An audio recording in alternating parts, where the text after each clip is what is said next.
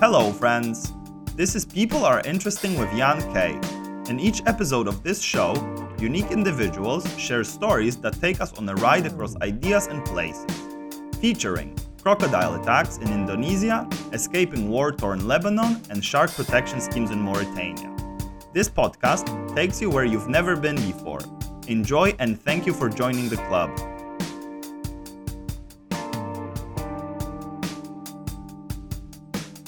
With me is Paul D'Ambrosio, and we are going to be talking about living in Brazil, the culture of native folk there, and the ayahuasca ceremony. We are also going to be talking about holistic health and what average Joes like myself can do to feel better and just take advantage of the medicine that is not only, I would say, conventional and interventionist medicine, the kind we get in a hospital. So without further ado, thanks very much for accepting the invitation, Paul. No problem whatsoever. So would you like to explain in your own words, what is it that you do and how did you find yourself living in Brazil and working with people towards, I would say, increasing their health overall? Okay, it's a few questions there. I'll start with the most basic, simple question, which is, what do I do? I'm a holistic coach. So what that basically means is if you were to look up the word holistic, it means whole. And I was a personal trainer for like 10 years of my life. And I found that a lot of health, it's separated into parts. So we focus on training, or we focus on nutrition, or there's a breath coach who focuses on breathing, or there's all these, it's separated parts that go into the whole. And I started to realize that I don't want to separate the person into parts anymore. So a holistic coach is someone who recognizes the person as whole and focuses on everything.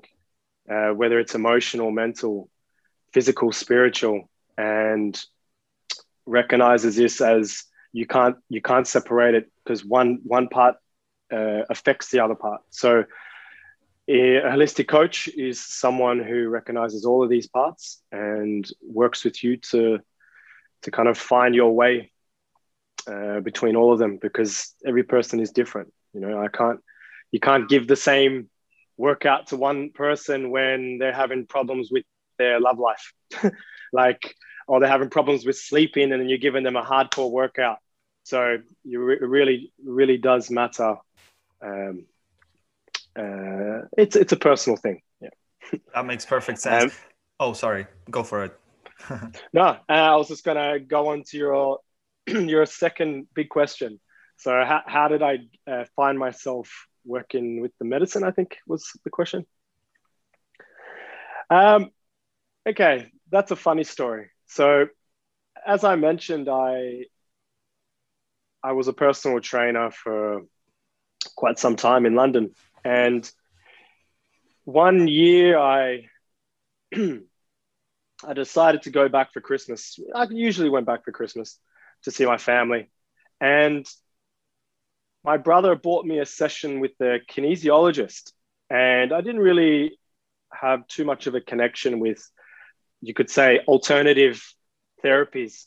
I was more just kind of put my head down and do my thing.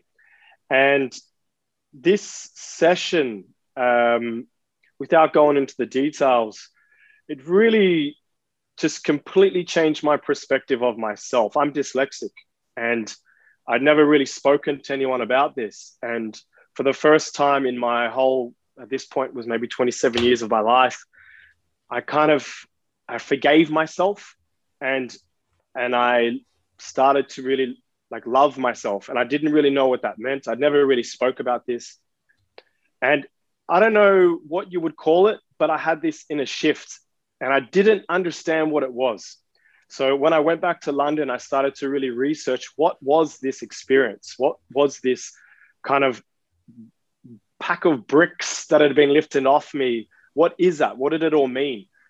And I started to just slowly give up some of my clients and focus more of my time, energy, and effort and money towards learning what that was. And then it brought me to a bit of a crossroads where my values, it's like I said before about seeing that personal training was only a part of the pie, not the pie. And then I decided that my time was up in London and my job was finished. And I thought, let's do some traveling, because I really got to a crossroads and I couldn't see myself. I didn't know what was going to happen next. So I decided to go traveling, and South America was somewhere where I've always wanted to go. And the way that ayahuasca kind of came into it was on my farewell dinner. My brother, as a joke, said to me, if you're in Brazil, make sure you go find your spirit animal and take ayahuasca. And now, to me, I had zero idea what he meant. I didn't even know what ayahuasca was. And it was more of a funny joke. And then when I was backpacking, people were speaking about ayahuasca. And to be honest, most of what was spoken about it wasn't very flattering. It was more of a drug that they were speaking, more of just a trip, more of something that's cool.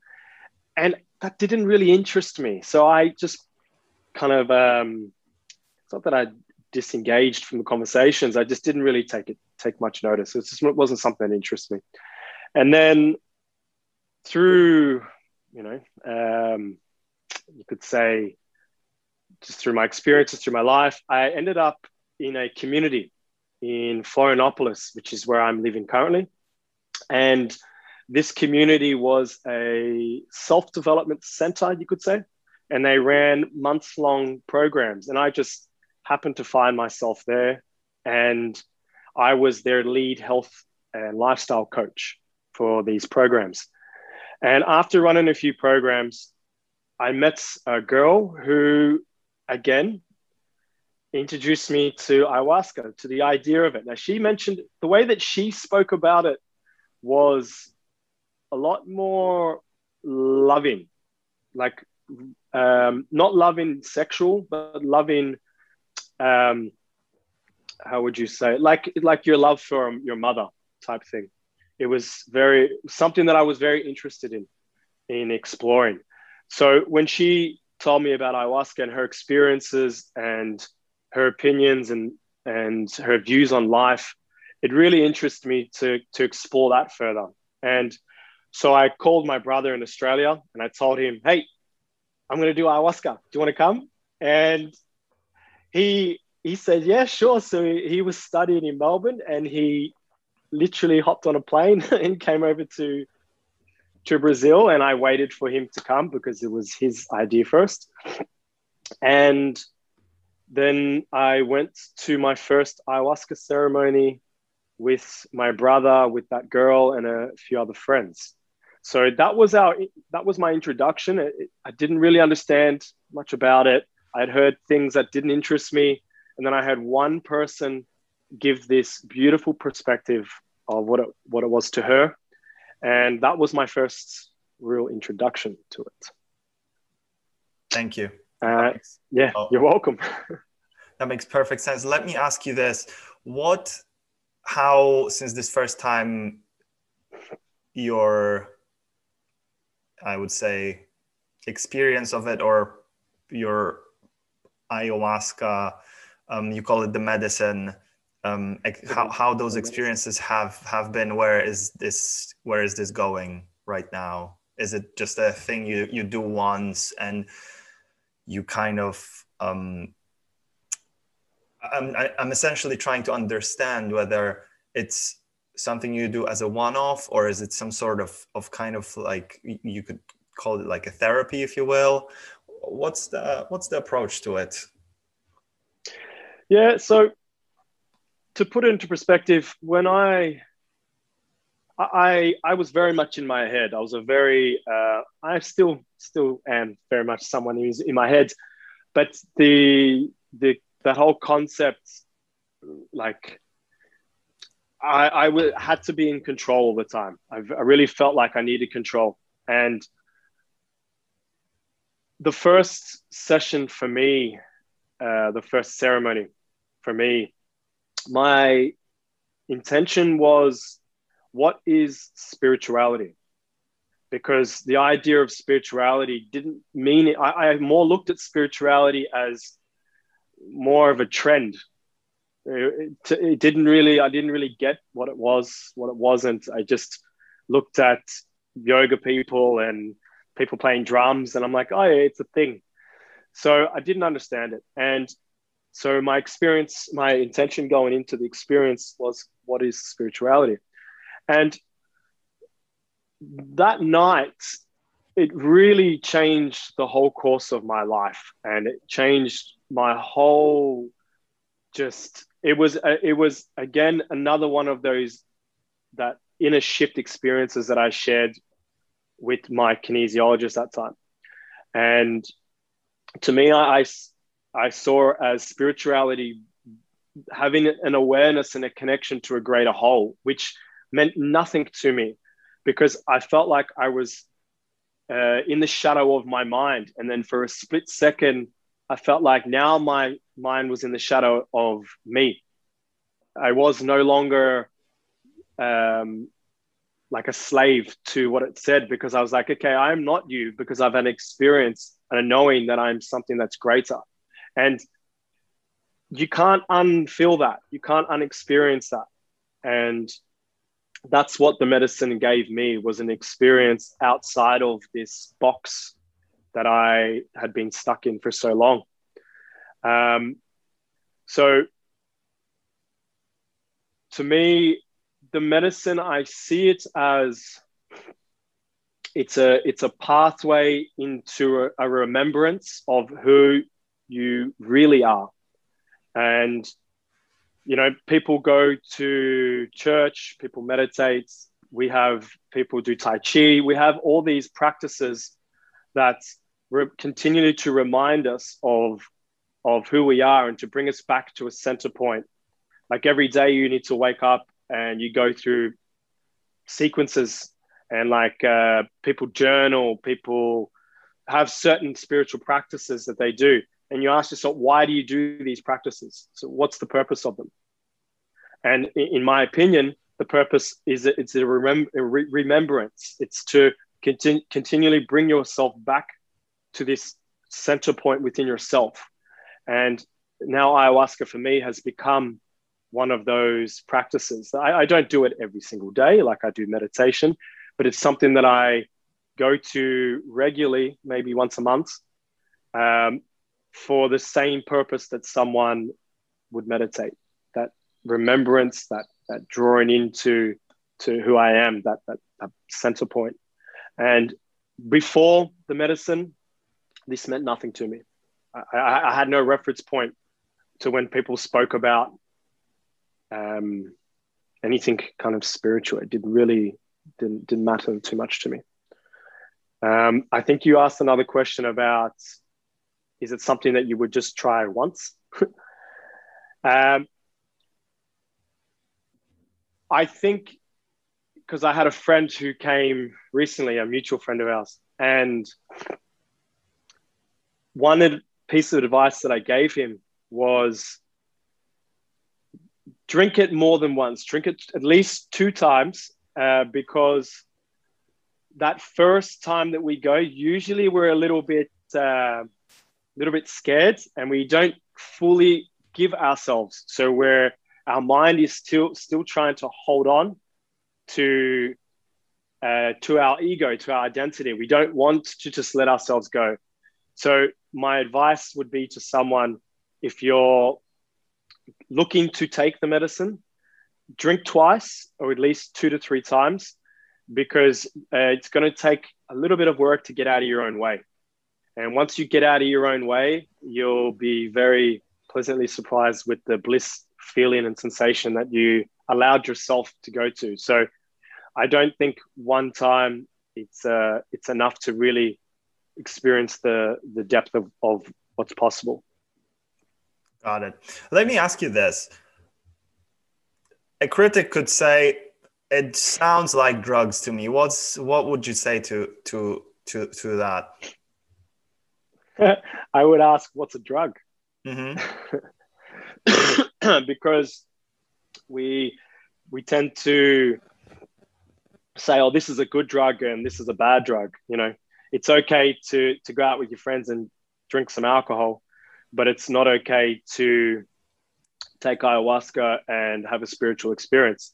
Or so we've kind of looked at some things as being good or bad, and I think that's just a matter of your own perspective and judgment. So if that's someone's idea of what's bad, I can't change that. That's their own journey. But I would put the question back onto the person and ask them, you know, why do you classify something as good and something as bad, and something's okay and something that's not?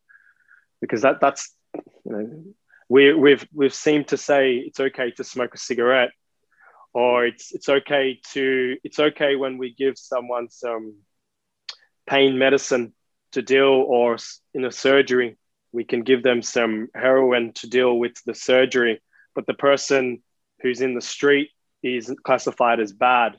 So it's the same medicine. It's the same thing, just being used in a different way. So I think it's a matter of context of how it's used, because, you know, if someone's taking something to really escape, or it's bringing more harm to their life than it is good, then it's like food. Food's a medicine, or food's a drug. So that would be my answer, without kind of giving my own version of what's good or bad, my own opinion, because it's relative, right? Yeah. Thanks for that. That makes sense. What's the history of this ceremony of drinking ayahuasca? I remember yesterday when we were talking, you've mentioned that this has been practiced by kind of natives in Brazil, in the Amazon forest. Would you be able to talk a little bit more about that? I can. In terms of the origins and the history, I'm not the best person to ask, but from what I do know, it was a medicine that I believe the indigenous have had well before they shared it with the white man. My opinion was that they allowed us to you could say share in the medicine for the betterment of the world. This is my opinion. So I believe it was practiced. It's been practiced for well before we knew about it. But in terms of the real origins and the real history, I'm not too aware. What I do remember, because I have been into the Amazon with the tribe, and I remember when we were sitting in ceremony one of the nights, all the children drank first, and I asked my friend who brought me into the Amazon, why do all the children are drinking? Like when did they start drinking? And he said, from when you're a baby, they put a drop on the tongue, and then as you grow, so does your dosage. So that showed me that these medicines, we look at them as more of a therapy session sometimes. You know, we go to our therapist more for a transactional thing. I'm feeling down, I go to my therapist, I speak about it, I feel good. That's how we look at it, because it's still relatively new in our society, you could say. To them, it's a way of life. It's their spirituality. To them, it's just the same as us going to work or going to church.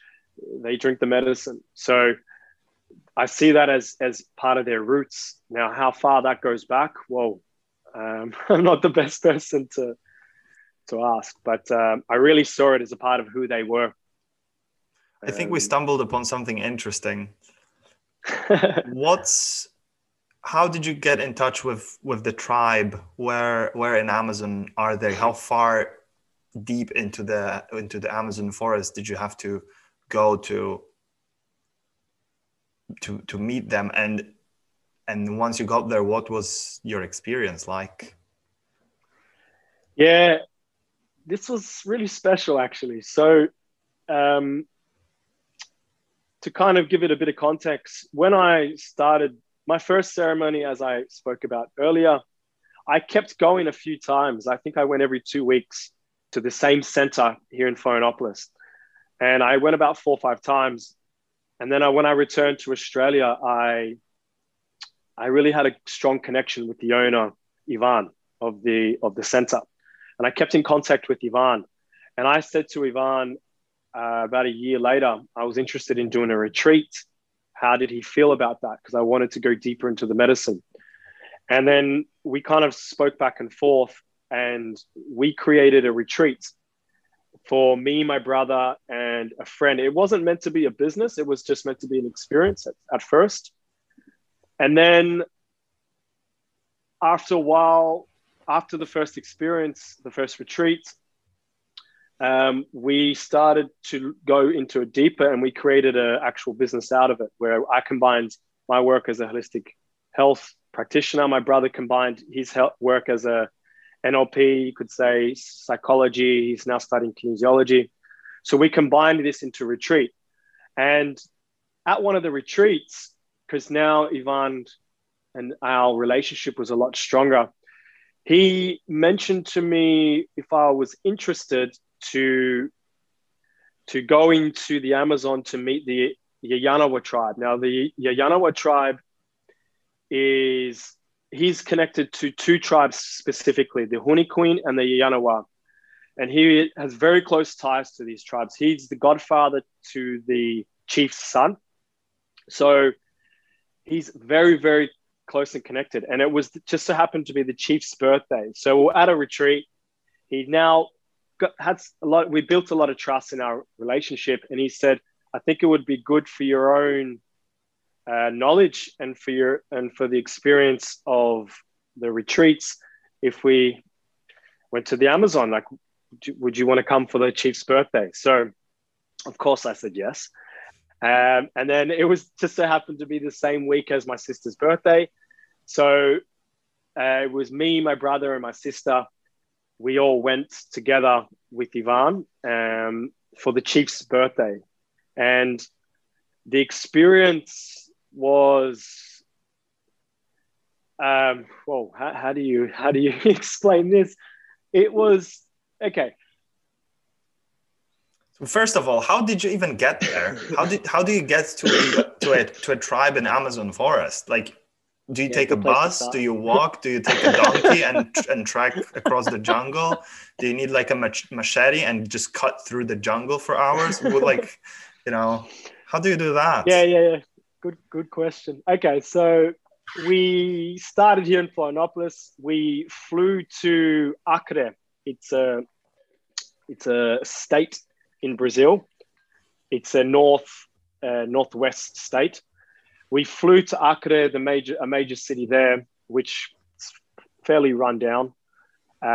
Everything, once you get closer to the Amazon, the towns there are very, very, very, very run down. So we arrived in a town. I forget the name of the town. This was quite a flight to get there. We had to take 2 flights. Once we were there, it was a few hours. I forgot exactly. It was a few hour by bus to a certain point on the river. Now the road, I think it would have been quicker if the road was good. The road was terrible.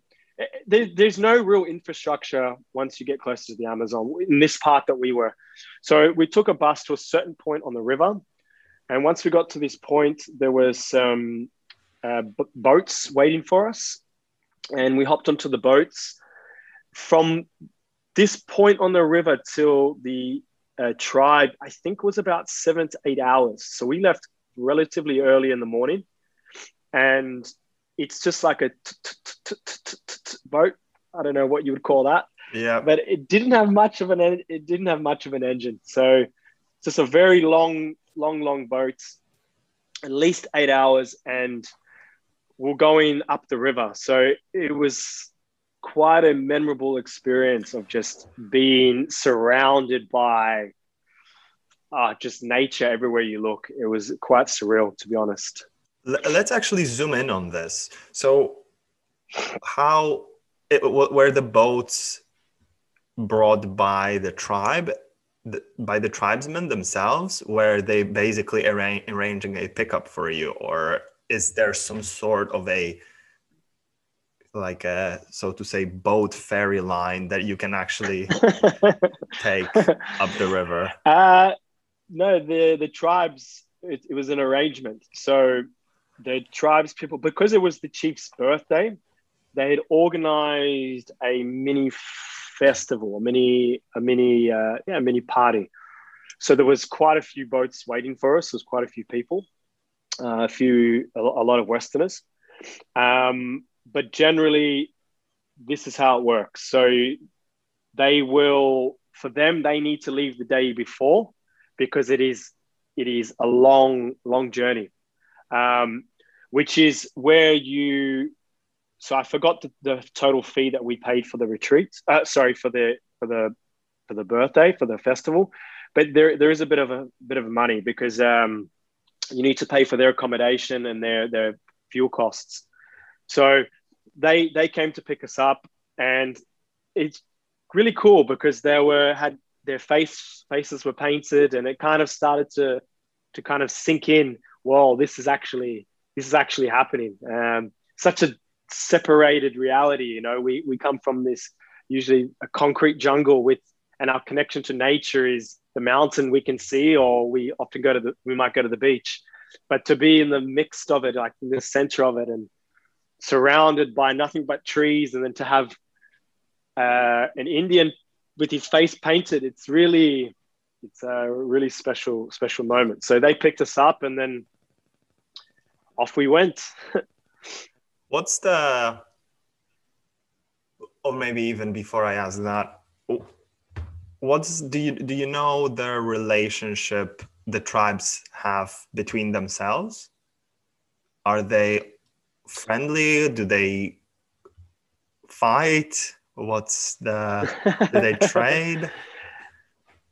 I'm sure they have the same but different, you could say, situations and circumstances come up in life, meaning they all fight and love and hate and do everything we do, just in their own relative manner.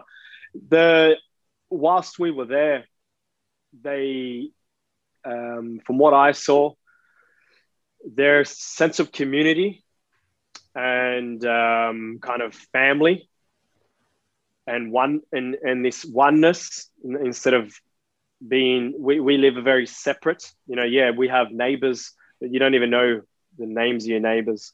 Or you have family members, but when was the last time you really spoke to them? Or how much of a relationship do you have with not even your first family? A lot of people don't even have too much connection with their actual brothers or sisters, but cousins, relatives. So for me, it was just, I kind of saw it as they're one. They live in a community, everyone pieces in, everyone does their thing, and it's for their community, for the tribe, not just for yourself. This was really beautiful to see everyone coming together. So when they go hunting, when they go fishing, they fish as a community, they hunt as a community, so everyone gets food. When they go to,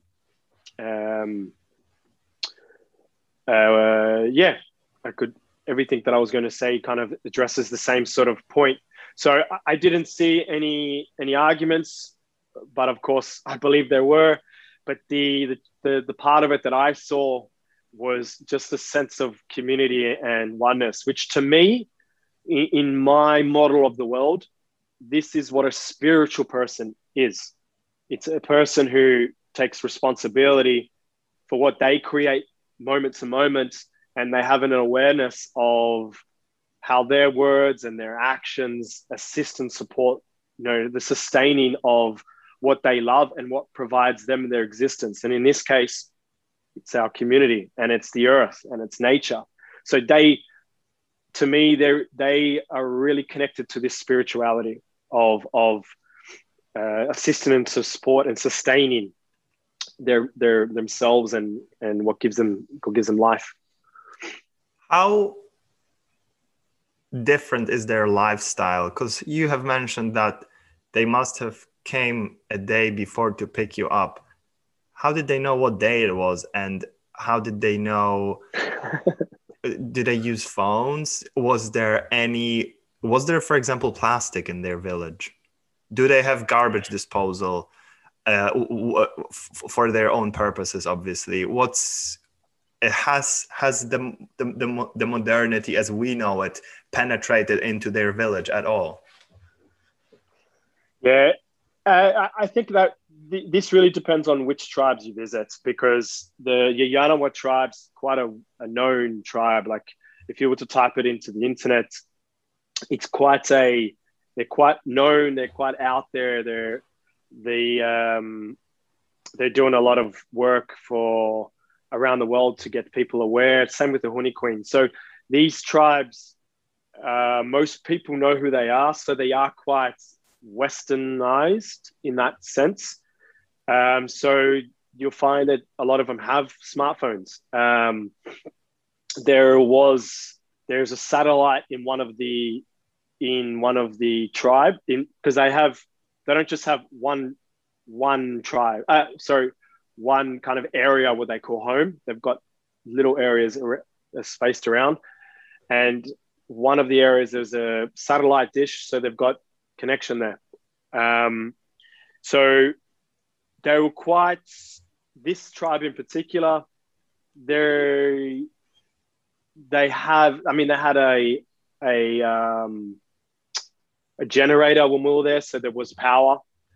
So I think it depends on the tribe, and because the ones that aren't really in communication and in touch with society, I think that's for a reason. So the ones that are, they're working to try to preserve the Amazon, and they're working closely with Western. So slowly things will pass on. I think, I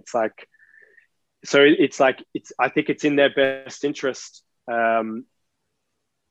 to have some understanding of how Westerners go about life, in order to contact us and to reach us, so that we can have more awareness to their lives, if that makes sense. Yeah, it does. Do they wear shoes? Do they wear shoes? From what I remember, the answer was no, but that's because we were in the jungle. Did you have to wear shoes? I'm a bit of a person who enjoys not wearing shoes. I live now in Florianopolis, which is in Ireland, and I'm barefoot more than I'm wearing shoes. So I was walking around barefoot, but when we went for hikes, so some days the person who's in charge of their trekking, so someone who's really gets the noises and the tracks, I forgot what that person would be called, but I was wearing my hiking shoes, because you don't know what you're going to step on. You don't know what's around. So I was wearing it out of pure safety precaution. But when I was around the site, no, I wasn't wearing shoes. But I don't remember whether they were or not, to be honest. You'll find, like I mentioned,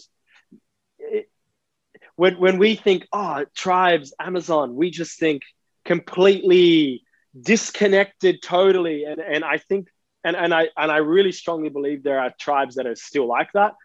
But these common ones, They're quite westernized. They have their roots and they still follow their practices, but you know they're eating sugar. They've got their iPhones. They're wearing clothes like that. When they were there, there was toilets. So I think it depends on which tribe you visit and how connected and rural they are or disconnected they are. So I can't speak for all of them. No, of course. That makes perfect sense. Okay. So you got on to the site. It's the chief's birthday. What the story resumes. What happened? What happened once he got there? Yeah, it was quite a magical experience. So getting there, you know, as you would, I was quite like quiet and not nervous and excited. I didn't know what to expect. They had a few traditional kind of ceremonies, like they went hunting. So before they went hunting, they did like a dance, and then they went off hunting. And when they came back the day after with their foods, they had this big kind of welcoming ceremony of all the meat. So there were certain things like certain traditional ceremonies that we got to, or rituals that we got to look at. But the main thing was, it was 4 days of, or 4, 5, I think it was about 5 days. We had a few ayahuasca ceremonies. We did a few traditional rituals like plant baths, floral baths. We went fishing. Pardon? What's a plant bath? Floral bath? It's like floral bath. It's so before the first ceremony, we were all in a big circle and we were dancing. It was really a lot of fun. And then they have a special, I don't know the specifics of what type of plants, but there's a certain plants, I believe, and they bathe you in these plants, and it's like a cleansing. It's to clean you, to cleanse you, and to prepare you for the ceremony that night. Prepare your energy and to clean and cleanse your energy. So it was a nice picture. So you're sitting there and having an elder bathe you in this special spiritual water with flowers, and then they did a prayer. I don't know too many of the specifics about it, but it was just a nice experience. And then, but one of the kind of memorable rituals that we got to do when we were there, I remember the chief was speaking about going fishing and the importance of fishing in their tribe. And when I thought fishing, like usually we think either, you know, going fishing with the rod, or I thought, okay, they've got spears and they're just going to throw their spears in.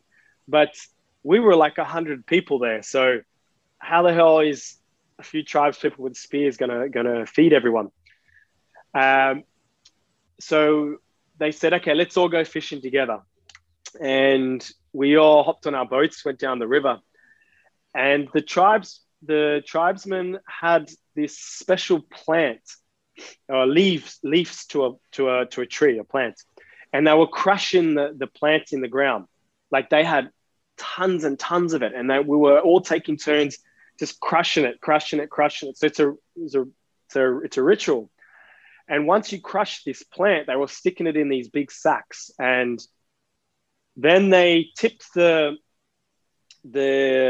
crushed leaves into the water. And what this plant did is it released some sort of toxin into the water that stunned the fish. It didn't kill the fish, it stunned the fish. So yeah, dude, it was absolutely mental. So they released all these plants into the water, and we're walking up the Amazon River, and all of a sudden all these fish that I've never even seen before start floating to the surface, and they're not dead, they're just stunned. They go to the surface to take in oxygen, and you have like kids and everyone just jumping on these fish, and then you have other people like throwing spears at the bigger ones, and it was the most enjoyable, different, weird. It was just a very, very memorable experience of my life. Just catching fish with my hands that I'd never even kind of seen before. It was super cool. And then we just caught the fish, and then we gave it to.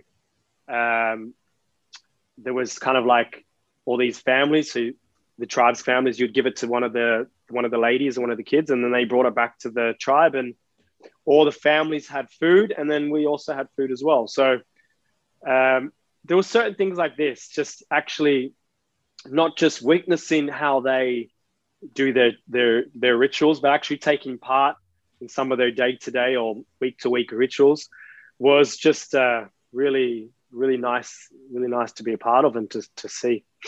Were there some river monsters that emerged after throwing in those leaves? Oh, dude, there was some weird looking fish. I was just really scared. Like, I don't know what their names were, what the names of these fish were, but some really strange looking things. Me and my brother, we paid a photographer to come with us on the experience, because we wanted, we liked the idea of having videos and photos, but we didn't want to spend our whole time taking it. And we have some photos that are just really, really, the fish were weird, very strange. Wow. Not everyday fish that you catch off the rocks from when you go fishing with your father. Not these types of fish. No, that doesn't sound like it. And on the night of Chief's birthday, was there anything particular going on? We did a big ayahuasca ceremony on the night of the Chief's birthday. I think we did 3 ayahuasca ceremonies whilst we were there. They were all very special. This one was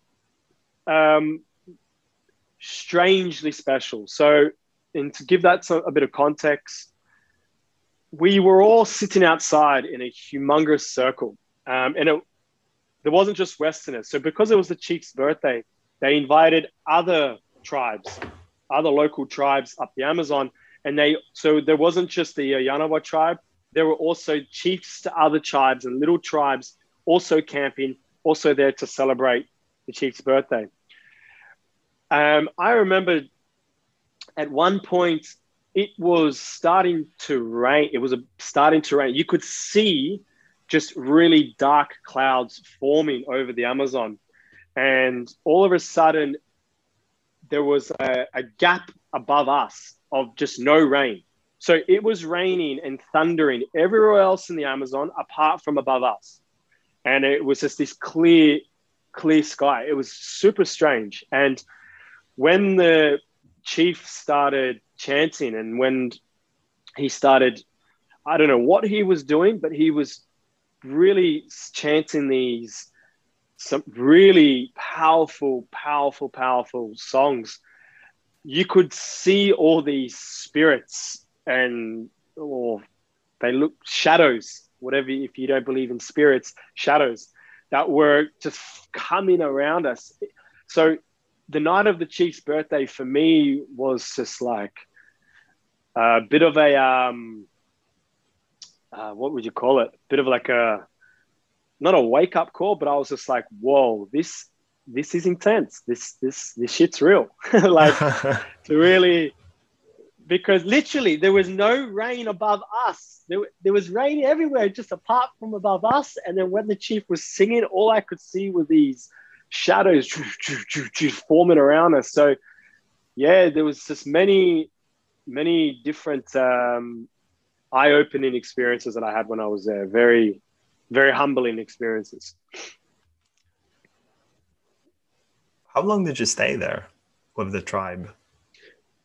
I think it was about a week, from memory. Yeah, because it was a day to get in, a day to get out, and then about 5-6 days there. Yeah, something around this, because there was a lot of traveling, which took up the time. Like, it was 2 flights to get to the town, then a few hours to get to the point in the river, then 8 hours to go up the river. So we had to factor in a few days before and after into the total trip. So I think in total it was about a 10-day experience with about 6 days with the tribe. So okay. Well worth it. Very well worth it. Yeah, that sounds insane. Absolutely insane. And so we kind of got to the point where I wanted to ask you about the other ceremony in which you took part, which is when the chief came to Florianopolis. What was the reason for his, especially after you explained how long is the journey from where his village is? What was the reason for his travel to Florianopolis, and what was your experience of that, or what did you learn? If you could talk about that. Yeah, so the ceremony that I was took part in recently was actually with a different tribe.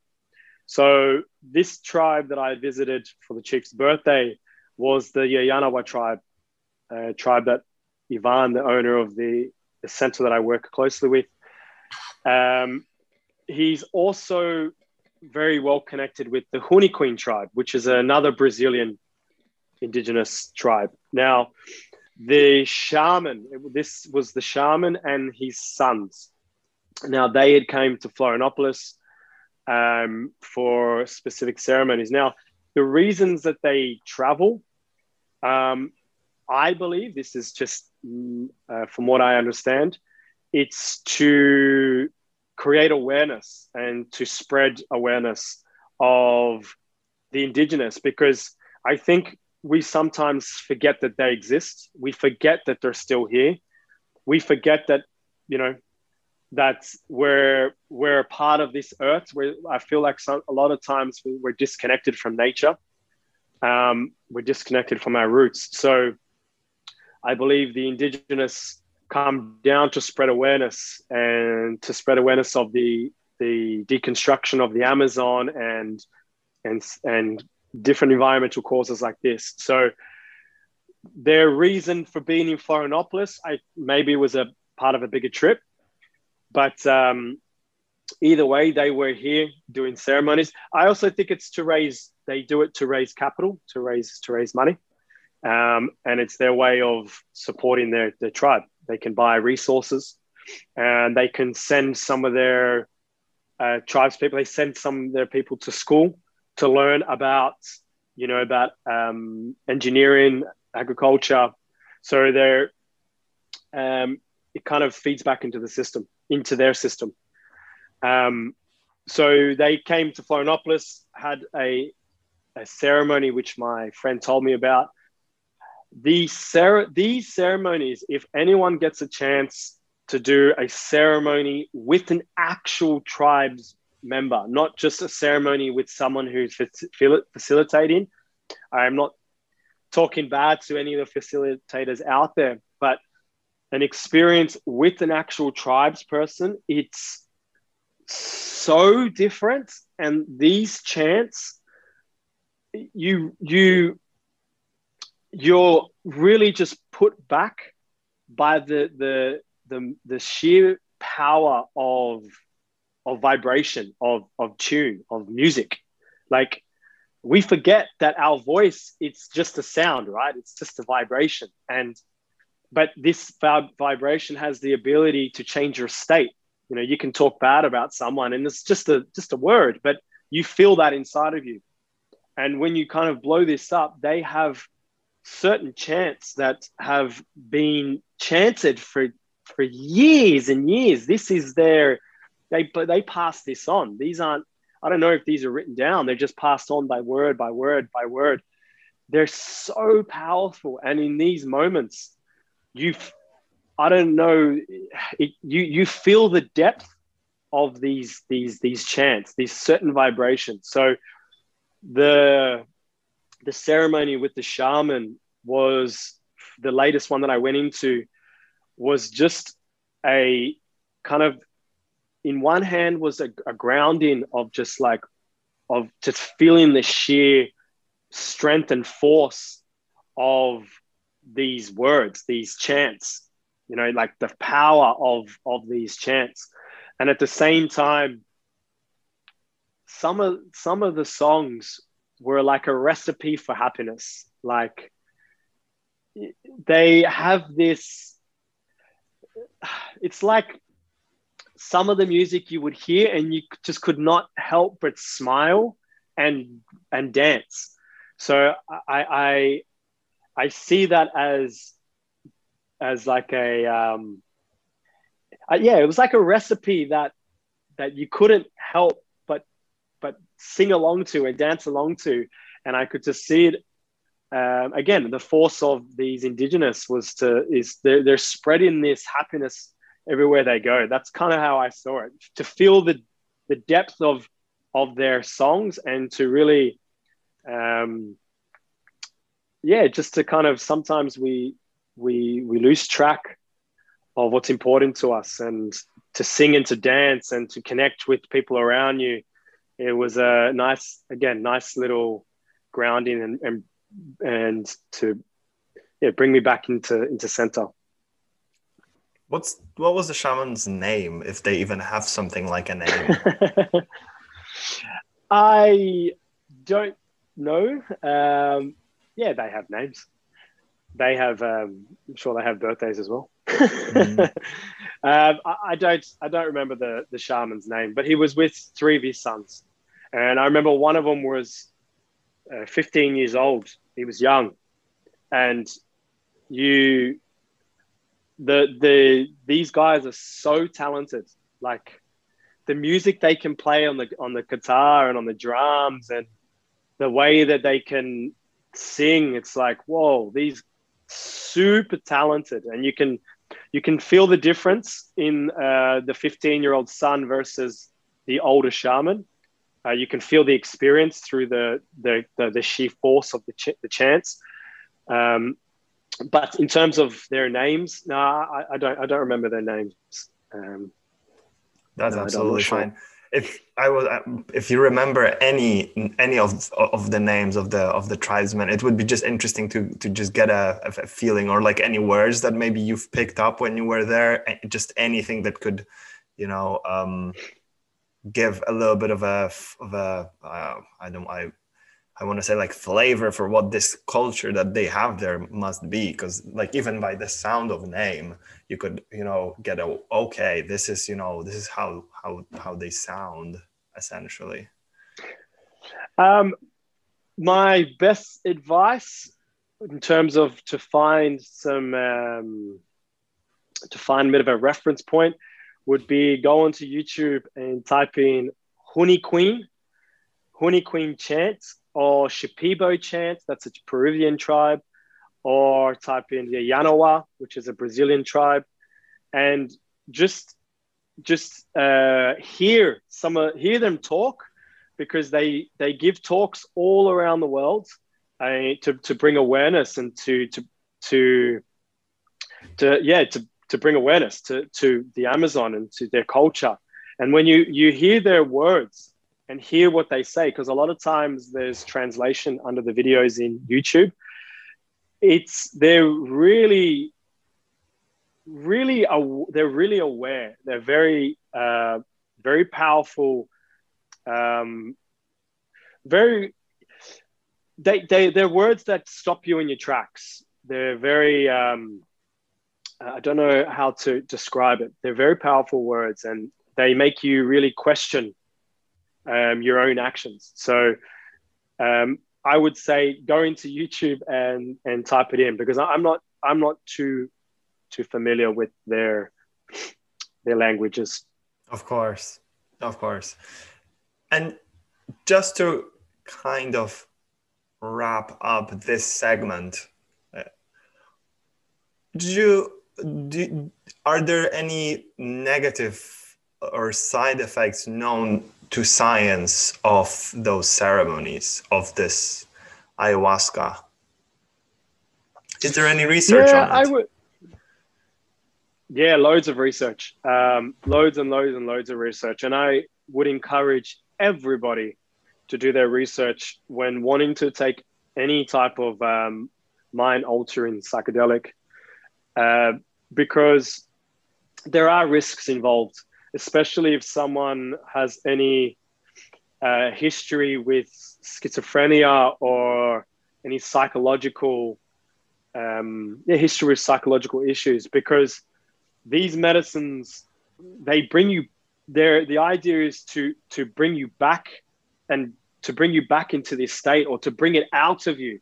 Sometimes to get something out, it must come back in and out. Like you must go through it in order to push through it. Yeah. So if someone thinks they're just going to take some ayahuasca and it's just going to be love and flowers and birds and trees, yeah, that could be the case.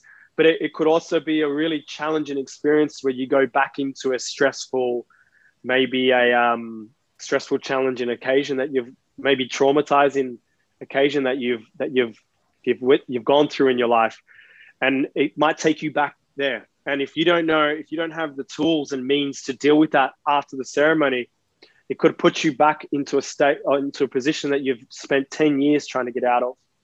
So I really do stress the, I really do want to stress the fact, the environment that you're taking the medicine in. So the setting and the mindset that you're in going into it, these will really, really have a big part to play in the experience you have. And if you don't have the support of how to prepare yourself and the support of how to integrate it after, you could be left in a situation where you cause more harm to yourself than it is, than you do good. And this was much of the reason why we created the retreat, because I did do a lot of research, and I started to really see that, okay, you could be rolling a dice, and you have no idea what's going to come up. So how can you best support yourself that when you roll this dice, you can navigate yourself through the experience safer, and that you've energetically prepared your body so that you're bringing down the risk. You know, it's like, what's a good example? If you drink a whole bunch of caffeine, like a whole bunch of caffeine, and then you're taking a sleeping tablet, like the two kind of cancel each other out, and you're going to cause implications to your health. So it's like, what things can I do in my day and that support me drinking this medicine? So are there any things that clash? So yeah, I would strongly advise people do their research. And is there complications that can come from it? Yes, there are. So really, really do your research on how to best prepare.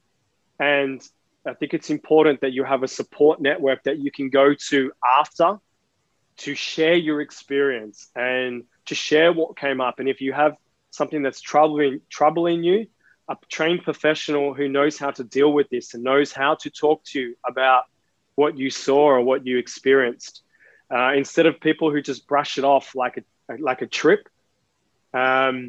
Because, you know, when we dream at night, our dreams are so real to us. They're so real. Like, you can't separate like a dream and reality. It's just one.